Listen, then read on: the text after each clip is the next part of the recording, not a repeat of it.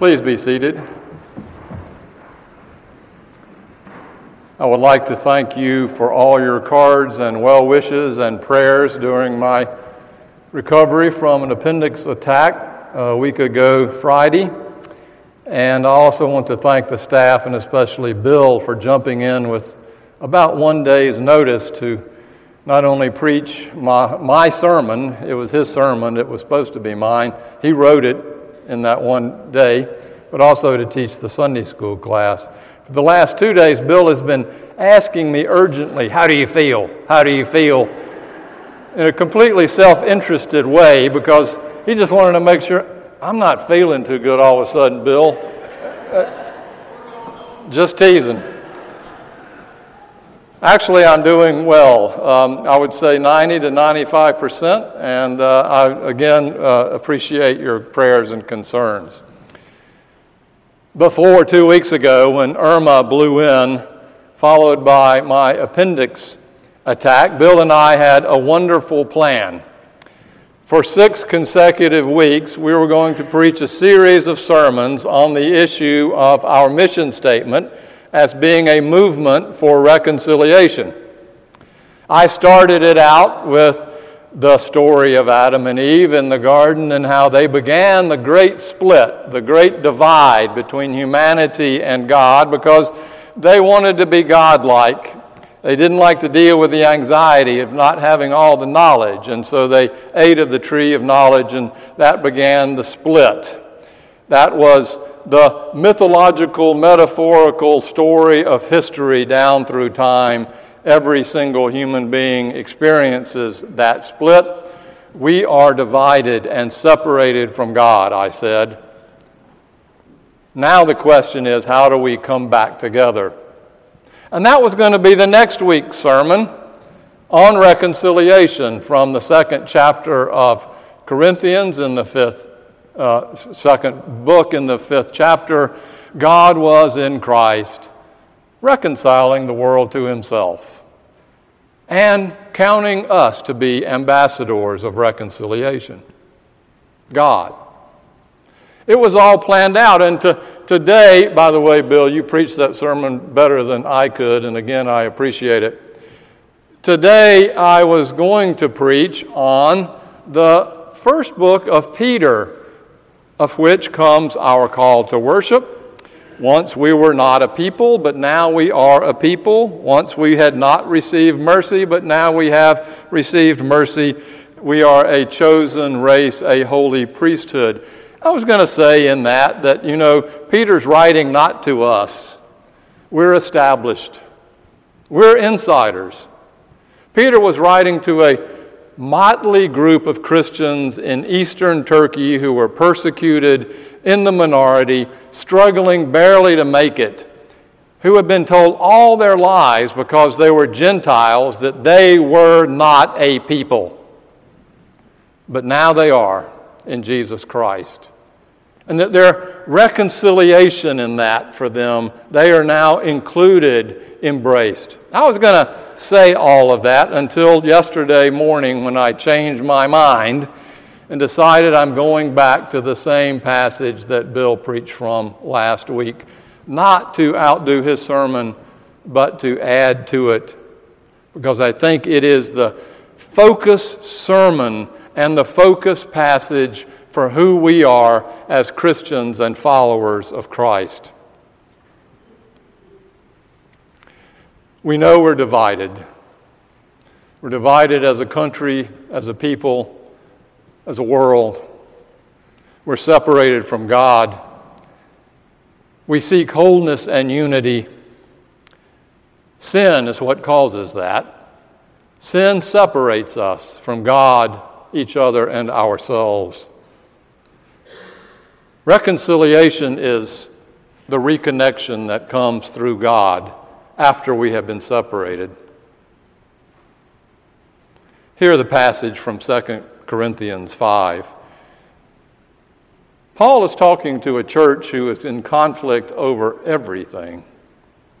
How long the preacher's hair is, what the dress code should be, who gets to sit at what pew, who gives money, who does not, what is the new organ for. every possible scenario of conflict this church is in, this newly established church. And Paul is writing to them by saying, now we're clothed in mortality, but then we will be clothed in the building made by God. Which is to say, loosen up. Don't take yourself so seriously. And he says to them the words we should hear too, beginning in the 10th verse, for all of us must appear before the judgment seat of Christ, so that each may receive recompense for what has been done in the body, whether good or evil. I mean, I'm going to show up at that point in time and stand before the Creator God and send to Him my dossier of life and say, here it is, and He's going to judge me accordingly? Yes, according to Paul. And what we will be judged by is whether or not we were reconcilers. For he follows that with this in the 16th verse, from now on, therefore, we regard no one from a human point of view. Even though we once knew Christ from a human point of view, we know Him no longer in that way. So if anyone is in Christ, there is a new creation. Everything old has passed away. See? Everything has become new. All this is from God. God, who reconciled us to Himself through Christ and has given us the ministry of reconciliation. That is, in Christ, God was reconciling the world to Himself, not counting their trespasses against them, and entrusting the message of reconciliation to us. So now we are ambassadors and agents for Christ. God is making His appeal through us. We entreat you, therefore, on behalf of Christ, to be reconciled to God. This is the word of the Lord. Bill, I feel fine.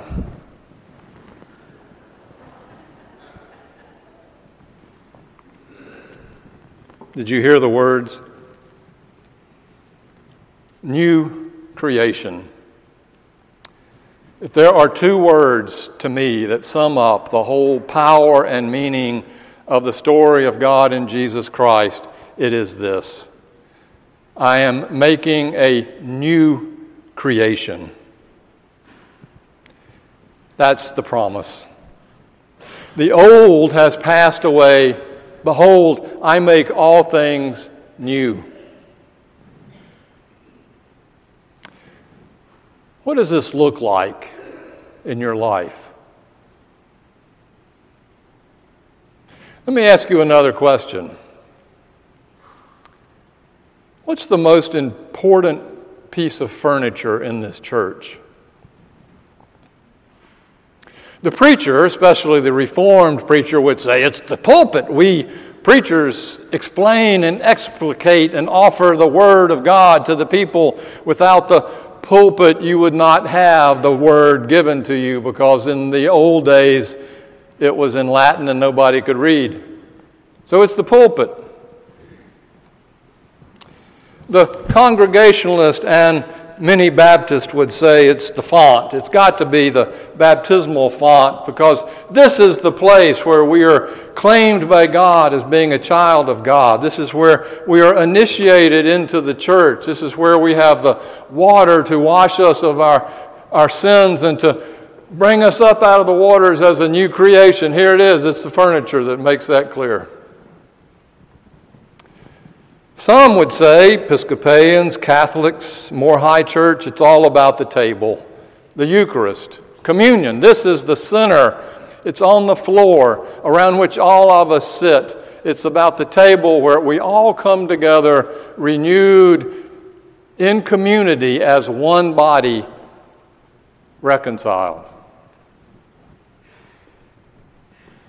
I want to suggest that it's not any of those three as the most important. It's the pew. Where you sit, the pew is the most important piece of furniture in this church. For in these pews, we gather together as one body, the body of Christ. In this church, as you know, we do not all agree sometimes. Let me rephrase that. We do not all agree all times. Let me rephrase that. All of us do not agree all times. And what makes that so powerful is that we can gather together sharing this pew space with each other, even though we do not share the same political or ideological or any other understanding the same. That we are here as one body of Christ, not because of our understanding of the truth, but because God has called us here and made of us a new creation. Otherwise, we wouldn't be here. It's the pew that forms us as a child and as an adult. And all of these other furnishings simply nurture us and feed us so that we can be truly the body of Christ we were called to be as we go back out into the world, ambassadors of Christ as we reconcile with others.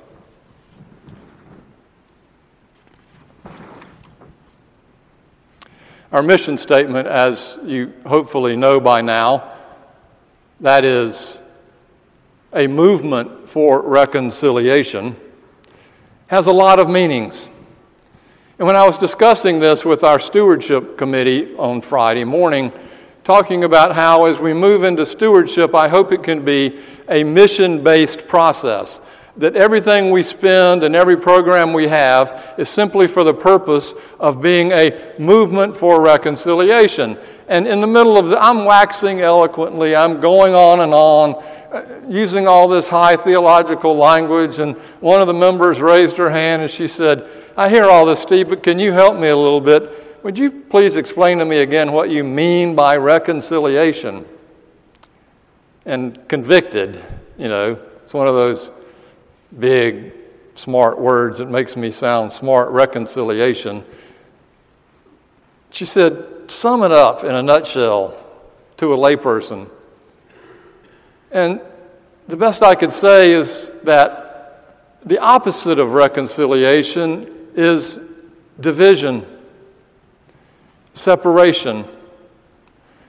And that the Bible says that the power of sin is that which separates us from God and each other and even divides us within ourselves. We're separated, we're divided, like you break a stick in half.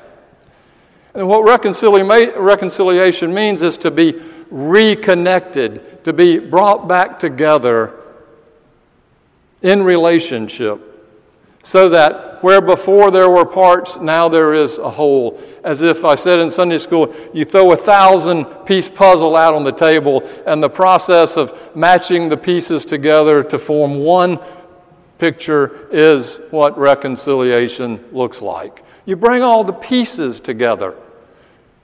It's a renewal. And in the end, it's a resurrection.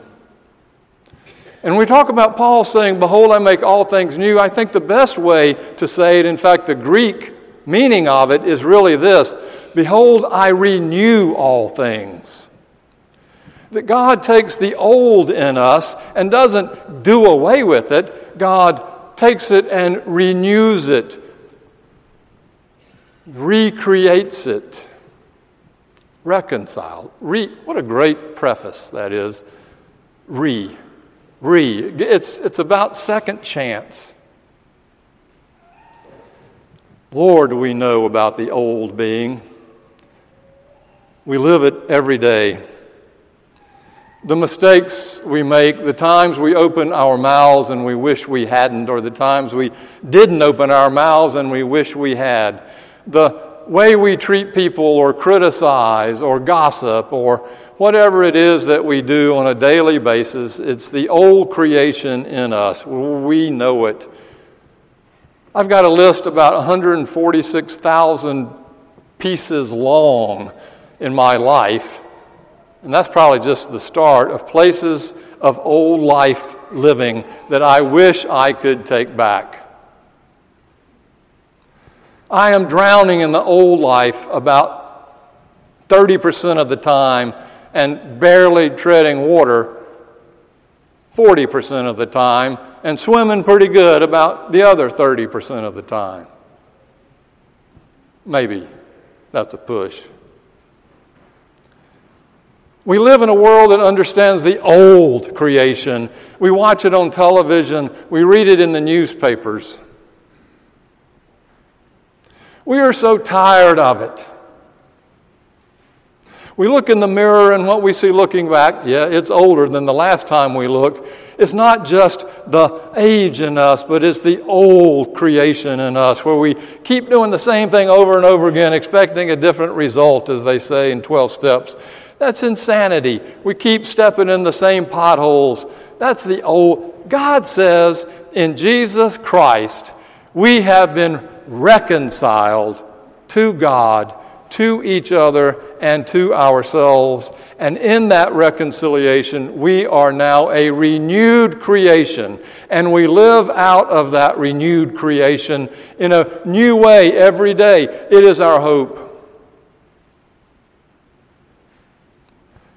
You know what we hope for? It's in Revelation. We don't hope for an apocalypse. That's doing away with everything. We hope for a renewal, where at the end of time we will all be gathered around the wedding table, and all of our names will be there, those who have come before us and those who will come after. And we will all sing together the great Sanctus, Holy, Holy, Holy, as we do at communion. There will be no more tears, and there will be no more death, and there will be no more grief, and there will be no more division, and there will be no more black or white or male or female or Greek or Jew. That's our hope. That's the new creation. And not only is that hope out there, it is even now here in spits and starts, in flashes, in moments. We experience that new creation when instead of what comes out of our mouth as being critical, it's compassionate. I had a seminary professor, I think I told you this, who used to watch one of his students on the front row fall asleep every single class. He was fed up with it, and so he decided he was going to call him down. The next day at class, the guy's head drops, and instead of saying to him, John, if you can't come to this class and stay awake, don't come at all. That's what he wanted to say. But the power of the reconciling Spirit in Christ came to him instead, and he said nothing. Instead, after class, he asked John by himself, "Are you okay?" And John said, "No, I'm not. I've been diagnosed with narcolepsy. I'm trying to stay awake." That was the new creation. The new creation is when Jesus says, what is the most important commandment? You shall love the Lord your God with all your heart and mind and soul, and your neighbor as yourself, which means we give our neighbors every single benefit of the doubt we give ourselves. Before I was attacked with appendicitis, I was raking the leaves and limbs in my front yard, and I have this neighbor I do not like.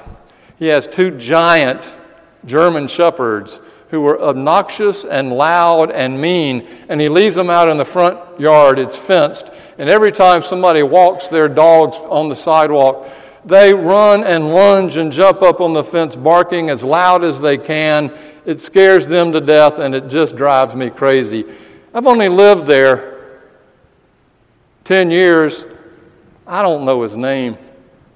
I didn't want to know his name because I don't like his dogs.